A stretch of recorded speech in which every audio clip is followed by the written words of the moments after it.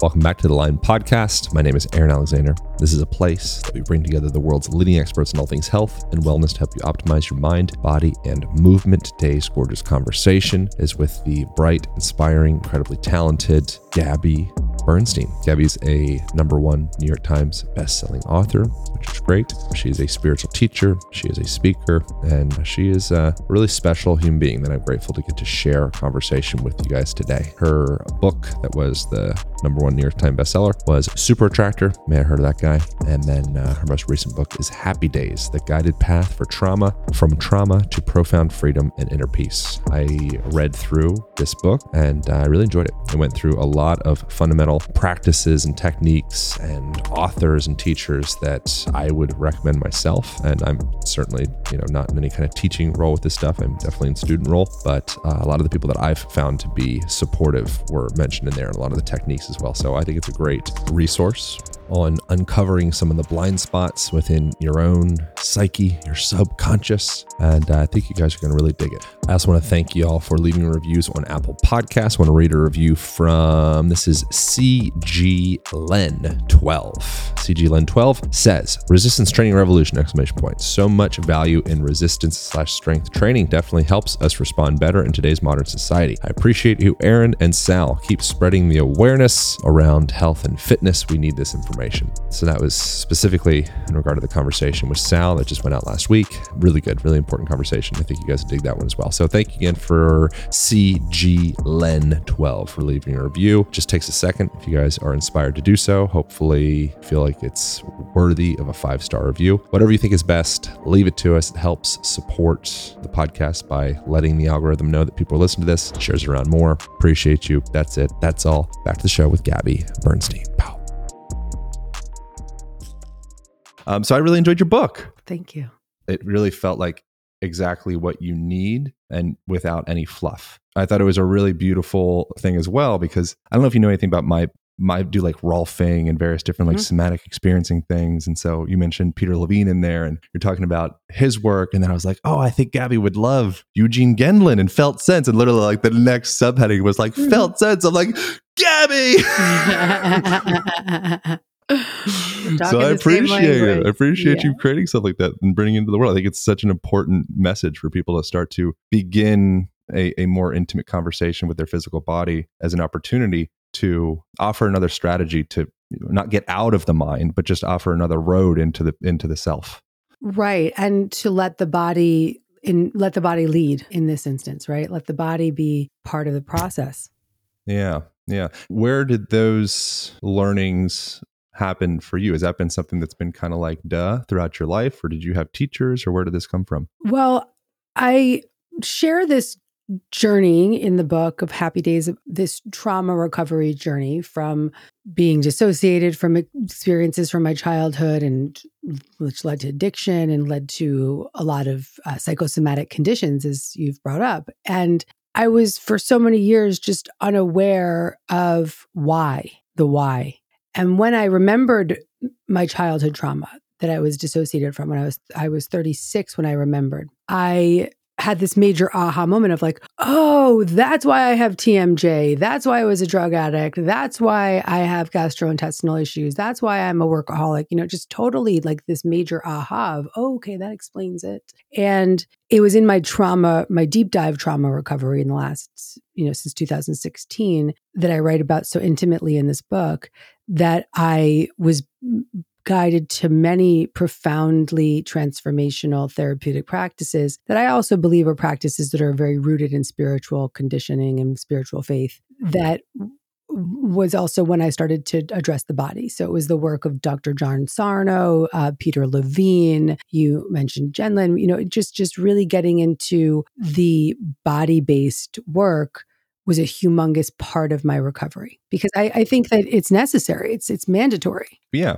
I think so. I think that something like somatic experiencing or doing like the felt sense with, I say Gendlin, you say Gendlin. Is it Gendlin? It probably is Gendlin. I've always just read it and I'm like, I think it's Gendlin. I don't know. Anyways, it doesn't matter. But in those experiences, like at times myself, if I'm feeling maybe really anxious or, something, anxiety might be a thing. And it's like, feels like there's like this erupting volcanic sensation in my abdomen, chest territory. And I'll want to like go out, call people or exercise or, masturbate or something to like, anything that's not being with myself. Mm-hmm. And then the opportunity or the invitation would be to sit and experience that and actually go deeper into that sensation and maybe explore, does it have a color? Does it have a texture? Does it have a shape? Does it have a sound?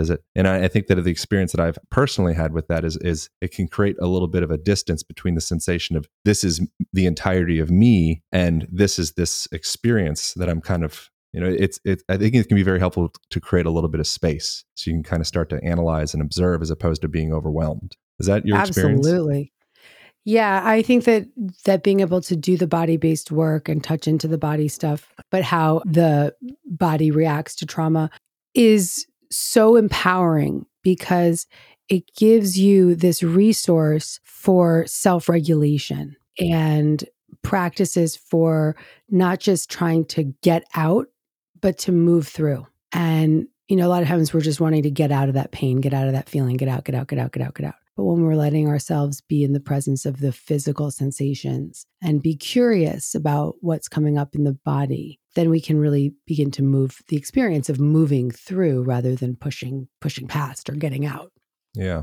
And something you bring up in the book Happy Days is how much bravery it takes to allow yourself to allow those deeper sensations to surface. And then also within that, I think we can kind of put ourselves into like a double bind of the belief that I need to be brave, but I also need to be resourced in order to feel safe enough to actually have the spaciousness or the container to organically be able to express that stuff. And I've heard you share that was kind of something that, can you kind of share your journey of unwinding? You had like a specific inciting acute trauma that seemed to continue to like perpetuate in your life. Can you kind of share that experience of getting to a point of being able to I don't know, integrate that, if that's the right language? Well, you said it. It's becoming safe enough to face the wounds. So when I said to my therapist, I said, why now? Why at 36 am I remembering this, right? She was able to say to me, because you're safe enough now, because of all the work that you've done, you're safe enough to face these experiences. So I think that I believe that our recovery, whatever it may be, recovery from trauma, recovery from not getting the childhood upbringing that we deserved or that we needed, whatever it might be, it comes in the right space and time, especially if you're committed to your journey. You're going to be led, and it's a spiritual process, truly. And there's no accidents along the way. And so I felt that I was led to all kinds of different therapeutic processes and practices, but right when I was needing them. So I always say you read it when you need it. And or maybe you read it and you're able to see it when you might read a thing and it's right there in front of you, but you don't have the tools to be able to pick it up. I feel like you're often not even guided to go deeper with something unless you're ready for it, right? Yeah. So, somebody might be guided to this podcast and think, oh, wow, like I need this book now. And if they're listening to us and they're not ready for it, then they won't pick up this book. Maybe they'll pick up a different book of mine, but then come back to this one when they're ready. Yeah. Something that I think can be common in the world of like spirituality and such is, or people like doing the work. I had Byron Katie on here a couple times, and I just so greatly value and appreciate her because she's like the queen of the work, but she's also so darn playful, and she's just so light. And we like did acro yoga together, and she's like 80 some years old and getting flipped around upside down, and like she's totally down to celebrate. Yeah. And I think it can be kind of like nauseating sometimes being around people that are, and this is probably my own judgment or projection, but when it's like so much about the work. Yes. And I think that there can be this endless well of the work, and then, we die and we missed out on like the joy of life. Mm-hmm. Mm-hmm. Have you ever had any or noticed that or had that experience with yourself, or is that something that resonates in any way? Yeah, I think there was times in my life when I was in seasons of deep work, and then seasons of in work. When we reference work, we're talking about therapeutic work. Yeah. And I think most of my life, I've been in this pursuit of feeling good and feeling better. But the nice thing is that as a result of having that commitment to that work, I can now be in play. But I want to really acknowledge what you said, which is that even in the midst of all that work, you can have fun. You can have fun along the way. Mm-hmm. You can be in joy along the way. You can celebrate along the way.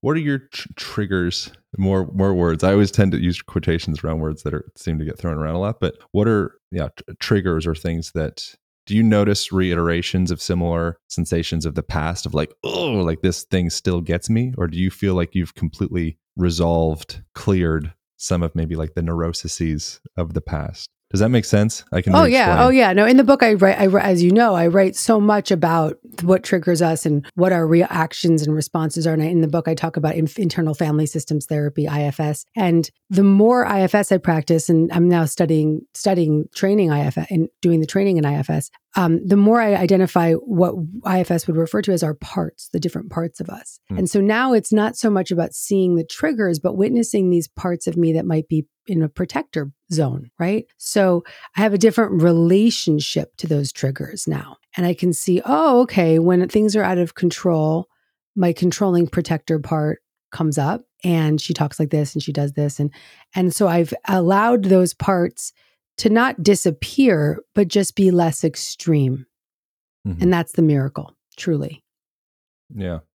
Yeah. I was in a class at one point and one of the teachers mentioned never wasting a trigger. And I thought that was just so nice. Cool. Yeah, I like that. Yeah.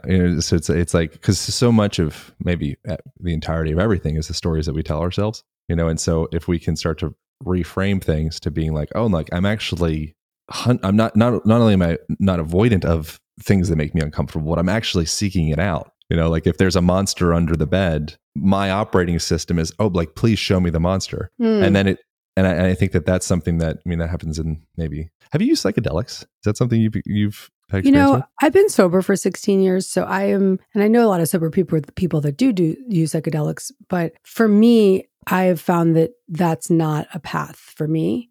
Mm-hmm. And maybe it's not even so much about my sobriety as it is just that was never even my drug of choice. So it would truly just freak me out. Sure. So the answer is no, but I know that it has been greatly supportive for folks for sure. Yeah. How do you think your experience was cocaine your drug of choice? Cocaine and alcohol? Yes, sir. Yeah. Mm-hmm. How do you feel? I'd imagine my guess is you probably have some form of like gratitude for those experiences, or maybe complete gratitude for those experiences. 100%. Yeah, totally. Talking back about the parts, like in IFS, we have this, it's a system that believes that we have all these different parts of ourselves, and there's parts of us that are exiled, like the little children that are, so insecure and we don't want to touch those guys. We want to just lock them up. Yeah. And then we've got these protector parts. And sometimes, in fact, the addict, my part that was the addict, the cocaine addict, was a protector part. And while she was extreme and while she had a lot of drama in her life and was very detrimental to my physical body and to the safety of others at times, she did have a role. And she did the best she could at that time to manage my system, to keep me safe, to help me feel, to help me get through. And so while she's not in that extreme role anymore, I have a lot of gratitude for her. Mm-hmm. Do you still have contact with her, like communication with her, or is that even a reasonable way to? Oh yeah, I think you can definitely stay in communication with your parts from past experiences, but that addictive part is very distant for me. Like I don't see her show up much anymore because I've helped her get out of that extreme role. So she went from drug addiction to, she went from love addiction to drug addiction to work addiction, but it's been enough recovery behind me to really not identify with the addict part anymore. She's still there. And I think that, being in 12-step and having a sponsor and staying close to my sponsee helps me remember, because you never want to forget where you were, but I don't have to identify with that part of me anymore as something that has power over me and that might sound scary to somebody who's a recovering addict that's listening, because a lot of the 12-step work is like, never forget, right? Don't wish to shut the door on it, right? And I think that's where my ability to witness that part and just say, okay, you had a really important role, but now you're no longer in your extreme role is valuable. Yeah. Do you feel like you have in relation to like the parts, like something I've experienced is, especially during like breath work things, that's the time that I'll notice these pretty like visceral sensations of what seems to be, I don't know, it's like communication with like little boy Aaron. And I usually cry. Like it's just like this sensation of, I don't know, like combination like gratitude, appreciation. It just feel like little Aaron like tried so hard, you know, and he like, it's like this like deep compassion for that boy. And I think sometimes with maybe myself and maybe, you know, other people, maybe yourself, I think there's like, we can stop growing at a certain point. There could be some type of, maybe again, like trauma or something that caused that part of ourselves to contract and kind of pull out of like the life game. And then we pack around that and we keep on building, and maybe we get strong, and maybe we get money, and we get cars and girlfriends or boyfriends. But that point kind of had a freeze. Yes. Do you feel like there's any freezes in your path, or do you feel like you're pretty well completely free? So I lived with a lot of frozen parts for many years. Even dissociated memories is like one of the most obvious frozen parts, right? Like literally frozen in time. And in the book, I write about some of my experiences of almost like soul retrievals, as if these parts were returned to me in my therapy or in my meditation or in my personal growth. And the more that we become safe in our physical body and in our nervous system, and the safer we become with the experiences of our past, the more we can reclaim those fragmented parts of ourselves. And so my experience has been that I have a very deep relationship now with little Gabby, who I reference in the book. And I'm there for her all the time. And I'm always noticing her and knowing what she needs and asking her what she needs in the moment, and establishing and developing that relationship with her and letting her know that she has a higher self that she can turn to has helped her come back online.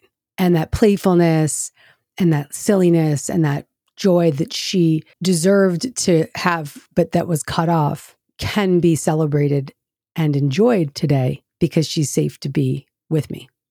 That's so beautiful. I guess within that, like as far as something that people can, I mean, I think that whole thing is really therapeutic just to hear. But for someone that's maybe, this is like novel, or like, okay, like little Mike in New Jersey listening. It's like, I never really thought about this little Mike stuff. How does a person start to begin a journey of starting to defragment? Read the book.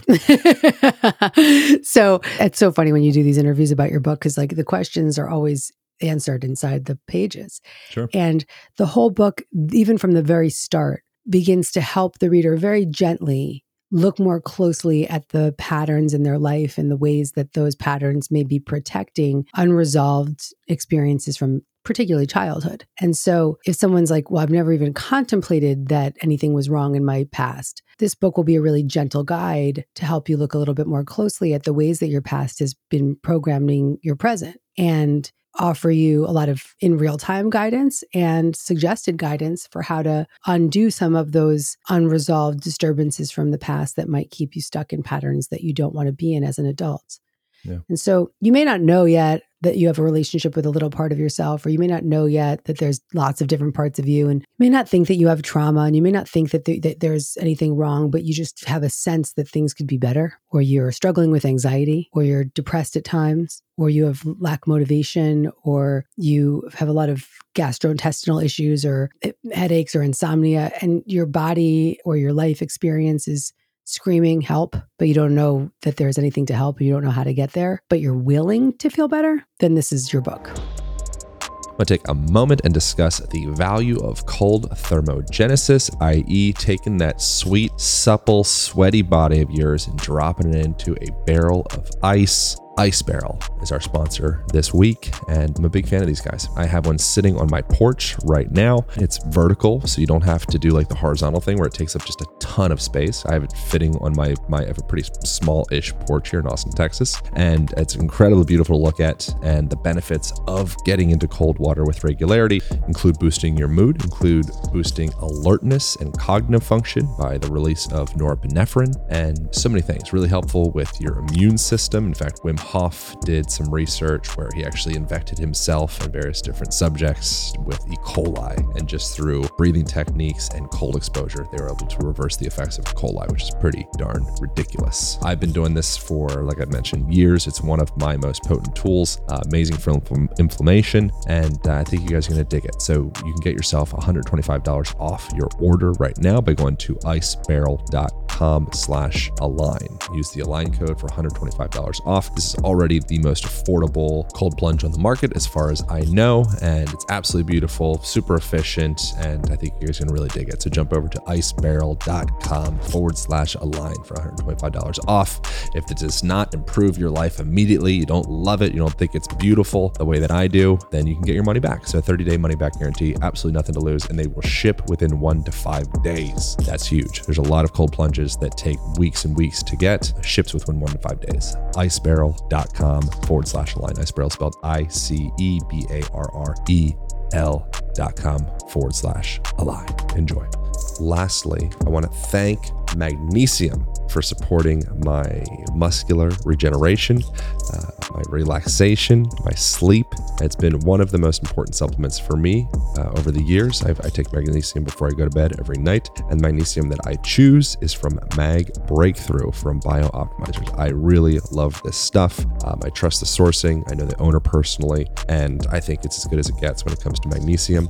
And it's got all 7 different forms of magnesium. Magnesium is widely deficient in modern Americans because it's deficient in modern day soil. So it's one of those things that you're probably deficient, and it would be supportive for your sleep and muscular repair and regeneration. And you get yourself a sweet discount by going over to magbreakthrough.com/align podcast. That's magbreakthrough.com/align podcast for a 10% discount on your purchase, 100% money back guarantee. If this does not improve your sleep, if it does not make your muscles feel more relaxed, if it's not helpful with muscular repair after training, any of that stuff, get your money back. You got absolutely nothing to lose. Jump over to magbreakthrough.com/align podcast to get some magnesium in your life. Did you see The Matrix, most recent one? No. Oh man, are you a fan of The Matrix? Gotta be. You know, maybe I should be. Maybe I should be, Aaron. Okay. Well, no should. No, there's some things in life that you can suggest as a should. Like you should watch that show. That's an okay thing. I think you'd like it. Oh my God, my kitten is so funny right now. She's freaking out. Go on. Yeah. No, I love that you got the self-soothing kitten. That's an interesting. So I'll talk about the Matrix, but also I think it's humans. The footnote Matrix, but I think humans are so beautiful when you do start to observe self-soothing patterns that we do throughout the day, like having a conversation with somebody and something as simple as like them just crossing their arms. Mm-hmm. It's funny. My son and I have a very similar self-soothing thing that my husband pointed out. When we lie down to go to sleep, we both, my son and I, we rub our feet together. Like I rub not with his, but I rub my feet together. Right. And then I noticed like my 3-year-old does the same thing. It's so funny. Yeah, we're just a bunch of kids wearing adult costumes. I didn't make that up, but I've heard that. It's absolutely stuck around. Mm-hmm. It's such an interesting thing. We have these veneers, that, and it becomes easier to pack on a veneer as you get, especially if you have money, because then it's just opens up the world of different type of insulation that you can kind of pack yourself with. But behind all that, I think it's just such a beautiful thing to see people's the little self-soothing things are the things that really, really get me, or people's like little discomforts or little, like those little bits. I just think it's such a beautiful thing because you really see that, like, that deeper child self. But The Matrix, what I like about it, and I think you would enjoy as well, is a lot of the, like Neo in it. A lot of people, Neo particularly, he would have like these sleepless nights, and he'd have this like deep, insatiable urge to, I'm probably misrepresenting it, but generally speaking, this deep, insatiable urge for like, there's like something more. There's like something he's itching at and something he's scratching at.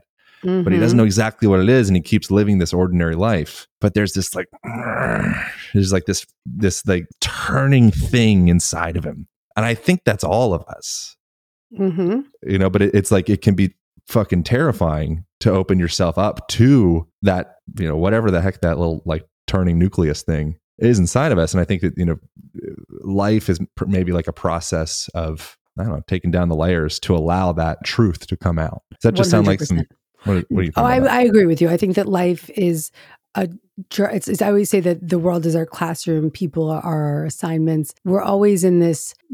I believe we're here on a journey of undoing fear and remembering love. So we're consistently peeling back the layers of who we thought we should be, the layers of protection, the layers of trauma, fear, the blocks to the presence of who we really are, which is that innocence, that childlike part, the joyful, innocent person that you were when you were born.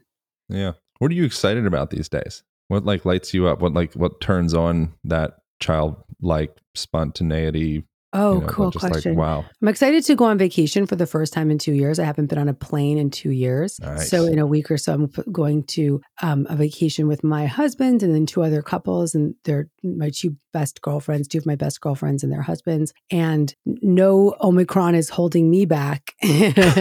I'm like fully in I'm a golden protection of light to get on that plane. And I want to sit at the beach with some fake mojito or something, nice. and just do my mocktails and just be in the shade and just enjoy doing nothing in warm weather and being with my girls and my husband and just relaxing and checking out for a moment. I'm looking forward to that. I'm looking forward to being live on stage again. One of the most heartbreaking things for me personally, and I want to acknowledge that this is a luxury problem, but is that, when COVID happened, my stage was taken away. So I've done 10x more talks in the last 2 years, but they've all been on Zoom. Yep. And it's heartbreaking. So I really, really miss the live experience. And for me, when I'm on stage is when I'm the most connected to God. It's when I'm the most aligned. It's when God is using me most. Mm-hmm. And so that can sound heady to somebody, but it's the truth. It's my medicine. It's my art. Speaking publicly is my art. And so imagine your art being taken from you. So I'm going to do some live online events. I have some events coming up in March that, it's a little bit weird and squeaky because I haven't been on stage in so long. So I don't even really know what it will feel like, but I trust my process. And yeah, I'm looking forward to that. Yeah. That thing, I feel like doing something that makes, for me, any type of public, you've done significantly more public speaking stuff than I have, but anytime I'm doing something like that, I'm totally terrified. And then there's a similar sensation of that. It feels like when it works, it feels like small I gets out of the way. Yeah. And there's something really, I don't know, therapeutic, healing, spiritual, something about that. To be able to encapsulate that for the masses, I think everyone having that thing, I think is incredibly therapeutic. I have an extraordinarily selfish career path. I write my books. I've written 9 books in 11 years, and I wrote them all for myself. And I had this secondary goal and desire, which is to have them serve my reader. But first they had to serve me because I needed to write from my own transformation in order for the book to transform someone else. Sure. So that's been, incredibly healing and joyful and therapeutic. And the same goes for being a motivational speaker, because to your point, when you get out of the way and you let spirit speak through you and you become a channel for inspiration to be coming through you in the service of others, there's no greater feeling in the world. And so when I write my books, I'm channeling, and when I'm speaking, I'm channeling, and I'm reaping the benefits, right? So I am borrowing the benefits of the transmission. So I'm feeling that shift within myself, while at the same time extending that energy to others. And what others are being healed by is not my energy or my words. It's the remembrance and the recollection of their own truth, their own connection to source or spirit or God or whatever they call it. Mm. So when you're in the presence of someone, if you're in the presence of a transformational, beautiful musician that's channeling the music and you're brought to tears, it's not them, it's their connection to God that's reminding you of yours. Yeah. That's like love, right? Mm-hmm. Being in love with someone, you are, they're catalyzing that remembrance inside of you, and you can become confused in the belief that they are the love. And I can't find the sensation without this person, but in fact, they're just kind of, the right recipe for you to open that sensation up inside of yourself. Yeah. I think. I don't know. I have a lot of opinions about that. So I think that absolutely falling in love is a cracking open, and it gives you this heart opening feeling, and it in many ways is helping you feeling that attachment can help you feel safe. Mm-hmm. And in that sense of safety, you can feel a connection to what you might call a higher power. But we have to be cautious not to make that partner the higher power. Yeah. Yeah. Love's terrifying for me. Okay. How's it been for you? Has that been an easy access point? Well, I write about attachment styles in the book. Yeah. And for many years, I lived with what's called insecure attachment, which is you grew up with, sometimes your parent was there and sometimes they weren't there. And there's sort of like this lack of steadiness and this insecurity. And actually, it's really boiled down to anxious attachment style, which is the one that I believe that I've identified with. And so that anxiously attached person for many years was very codependent, didn't feel safe without a partner, was constantly seeking, and as you read the book, you're going to understand your attachment style better and how it represents itself in relationships.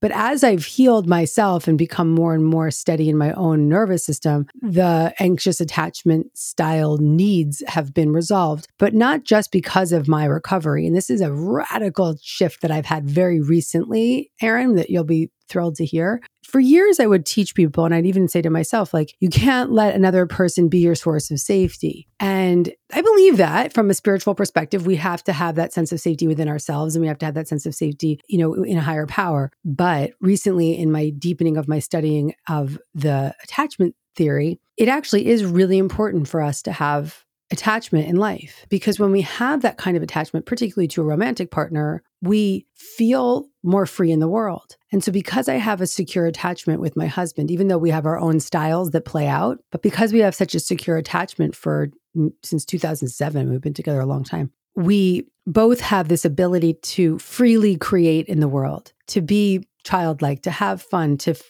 write 9 books in 11 years. I really thank him for that in so many ways, because of the stability and the security that even if we're having a balls out fight, neither of us are leaving. And so I've come to learn that attachment in the human condition is a very important thing. And it can come in a lot of forms. It can come with friendship. It can come with family members. It can come with lovers. It can come with pets. But it's important. Yeah, I completely agree. And then you have to, I think a lot of those ideas of sovereignty and autonomy and, finding love within yourself and just locking yourself inside of a room and just like finding the joy, there's value there. And it can also lead to a very like disconnected, closed off, lonely existence. If that's your operating system, like that's what you need to find, and not being available. Because I think a person has to come back and define what is self. Right. Like, what am I? Well, what you just described would be considered more of an avoidant attachment style. Like the kid that grew up with parents that did not have their needs met, and they grew up with the belief system that nobody else can help me. And so as an adult, they're like totally just run for the hills when somebody gets clingy or needy, that they like the beginning stages of the relationship, but not to get too close. They really value their independence above all else. And, just will avoid intimacy and vulnerability. And in fact, like turned off by it and very self-reliant. Do you see your own patterns of intimacy reflect that of your parents' relationship? Well, I think all of us will in some way. I think that our parents taught us the patterns of behavior that often dictate how we will react in life. So maybe we resemble them, or maybe we go to the opposite direction, or maybe we just act in a certain way because we didn't get our needs met.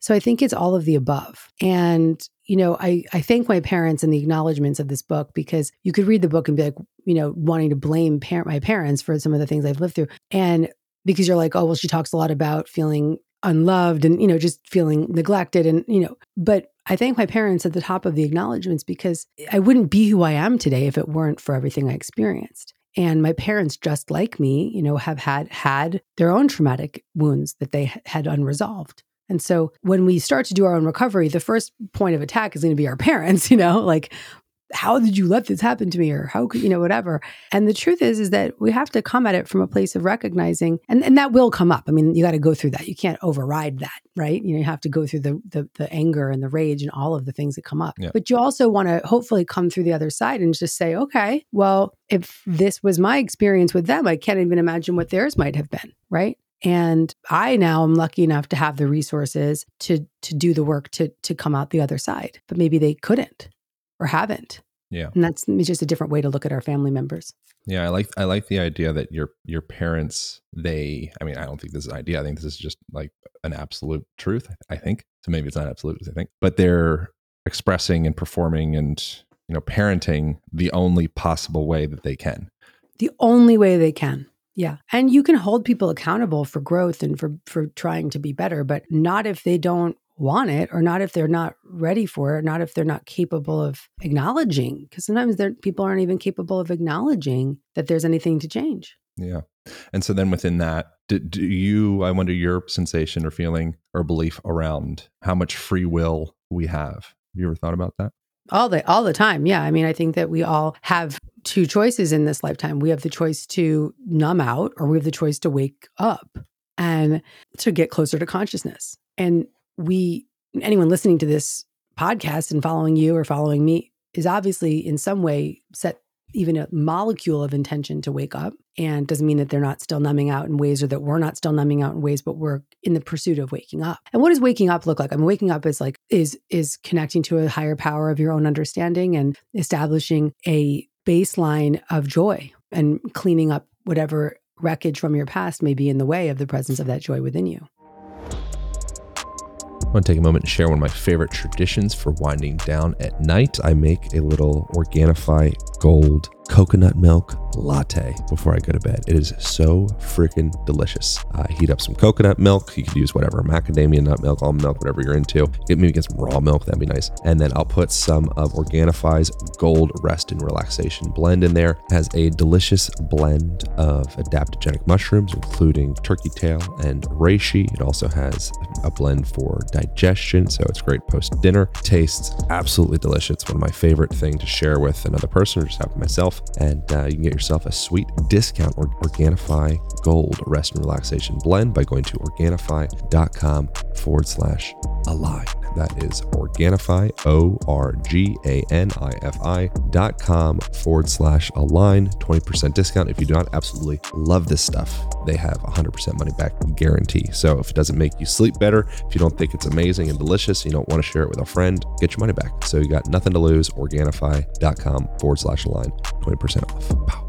I wanted to share one of my favorite supplements that I have stumbled upon for my sleep. That is Neurohacker's Nighttime Formula. This stuff, no joke, it's completely transformed the way that I dream. It's as though my dreams, it's like I'm living some novel. And it's wild. It's not like something I had expected, and it's helpful with helping me to fall asleep quickly. It's packed with 20 odd different research-backed ingredients, including magnesium, reishi mushrooms, ashwagandha, hawthorn, saffron, and it's fantastic. I think you guys really dig it, and you can try it with a 65% discount, which is absolutely insane. You just jump over to neurohacker.com. That's spelled neurohacker.com. If you're a first-time purchaser, you'll get 15% off, and then you use the Align code at checkout for an additional 15% off. If you are not absolutely impressed and bedazzled by the quality of this product, they have a 100-day money-back guarantee. I know you guys are going to absolutely dig it. Like I said, I've been completely surprised and impressed with all the products from Neurohacker, so I'm just so excited to be able to share it with you guys. So jump over to neurohacker.com, neurohacker.com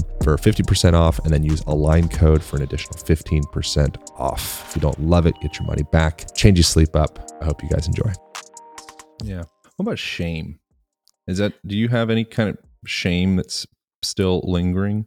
Well, in the book, I have an entire chapter about shame. And I talk about how I didn't even know I had shame until, and I had been like a spiritual teacher for nearly a decade before I even recognized my shame.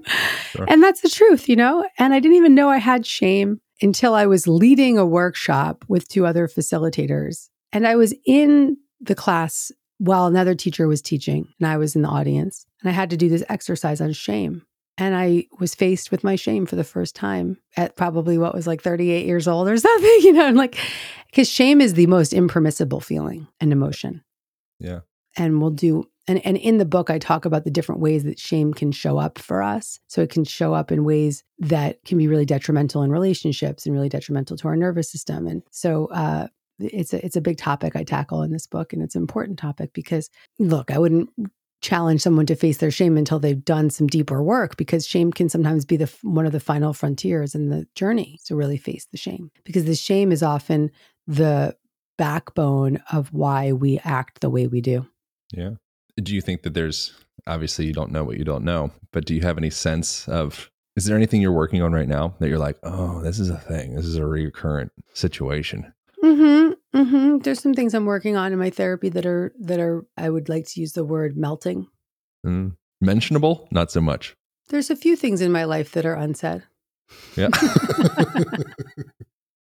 Good. Not much, Aaron. You might be the first to ask me a question I didn't answer. That was pretty major. Yeah. Major. I get that. But listen, when you experience trauma as a child, particularly sexual trauma, there's a lot of shame that you carry for a long time. And so working through that can be, so I guess I just did answer the question. Yeah. Do you feel any, I did a long podcast with my mom, maybe like a year and a half ago or so. It was the first and only podcast I've ever like very openly, like, what's that called? Ugly cry, like ugly cried.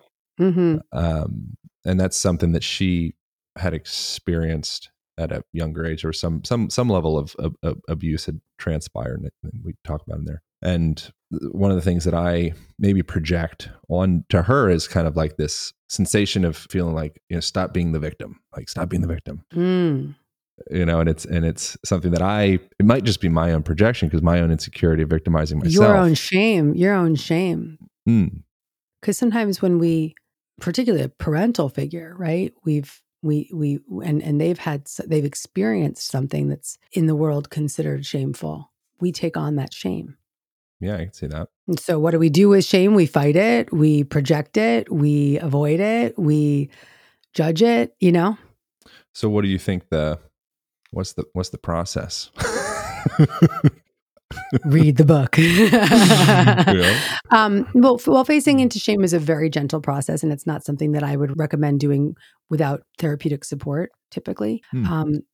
I would recommend internal family systems therapy for facing into shame, because shame is it's a part of us that needs to be faced into very gently and maturely, and support with a lot of support, because it's so impermissible and unbearable that it can take us out. We can dissociate. I would notice when I would touch into shame in my therapy, I would fall asleep. And I'm not even kidding, like narcolepsy, like fall asleep. Sure. I've had clients like that doing body work. I bet you see that. Do you feel victimless in your present story of identity structure? Sorry, it's a lot of words. But do you feel like is there any victim in there? In my story of my past? Of yourself. Yeah, whatever. No, I don't feel like a victim. No. Super grateful. Grateful for all of it. Yeah. I don't feel like a victim in any way, shape, or form. What do you something I've heard you talk about previously in other conversations, such was it seemed listening to you, the only ones I listened to were from the past, obviously, but like more than a year. But it seemed like there was a seeking of freedom, but not a present state of freedom. Yeah, good acknowledgement. That is probably what's most new. That's why the subtitle of Happy Days is The Guided Path from Trauma to Profound Freedom and Inner Peace. There's no fucking way I would write that book if I didn't live it. I would never put that subtitle onto a cover of a book with my face on it unless I could stand behind it. Are there shortcuts? No, but there's fun along the way. There's relief along the way. There's joy along the way. There's laughter along the way. You don't, like you said earlier, you don't have to do the work and be miserable. You can be in the therapeutic work and also have a beautiful life. Yeah, that's something another thing that I see, again, could be my own projection, but with people in general, but the idea of wanting to be a thing outside of their present state and or want to, I want to be more freaking spiritual monk-like, or I want to be more wealthy, this, whatever the thing is. I have myself, and then I have this projection of what I'd like to be. And I have a feeling that as long as we're running that operating system, there will always be distance. And so we can keep on, pushing forward, but it's still the carrot sitting there because there's still this disbelief that I am that. Yeah. And so I wonder sometimes that with like the seeking of freedom, we're like, I'm a seeker, it's like, well, seeking freedom to me just meant coming back to me, not becoming anything new. Yeah. So what does it feel to be free? It feels to be free of the pretenses, the false pretenses that I placed upon what happiness looked like, and returning to just being fucking happy with where I'm at and who I am, and proud of everything I've been through, and proud to live to tell. And even in the midst of still resolving shame, I can still be proud. And, it's just, and I'm really living it. And as you said, just listening to a podcast from a year ago, you'd hear me, or 2 years ago, you would have heard me still seeking that, but I'm proud to say it's here. Well, thanks for making time to do this. I really want to do it in person because I think there's so much value in connecting with someone in IRL. I think there's something very therapeutic about it, so yeah, I agree. At some point down the line, we can do something.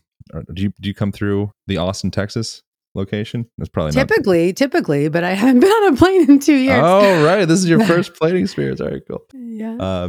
Well, cool. Maybe at some point we can do something in person again, because I'd love to definitely continue the conversation. That would be excellent.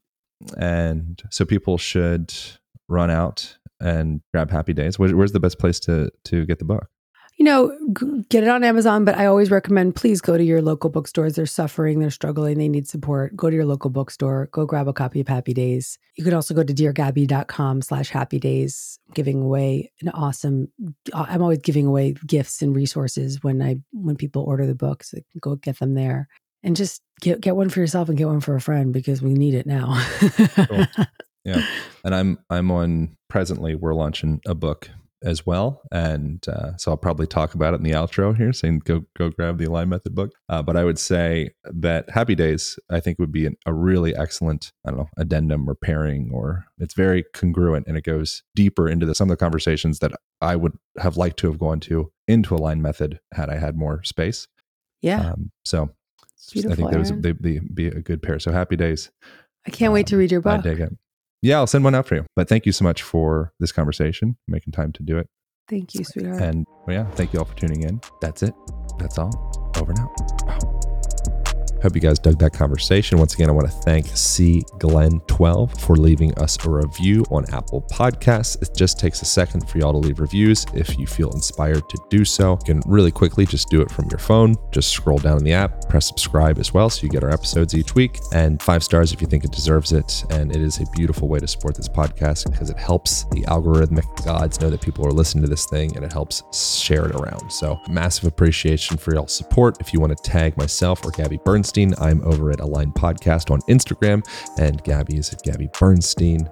Once again, I hope this has been supportive in your life. I hope you're implementing the information, and if you feel inspired, thank you for telling your friends. Thanks for doing you. I'll see you next week. Bye.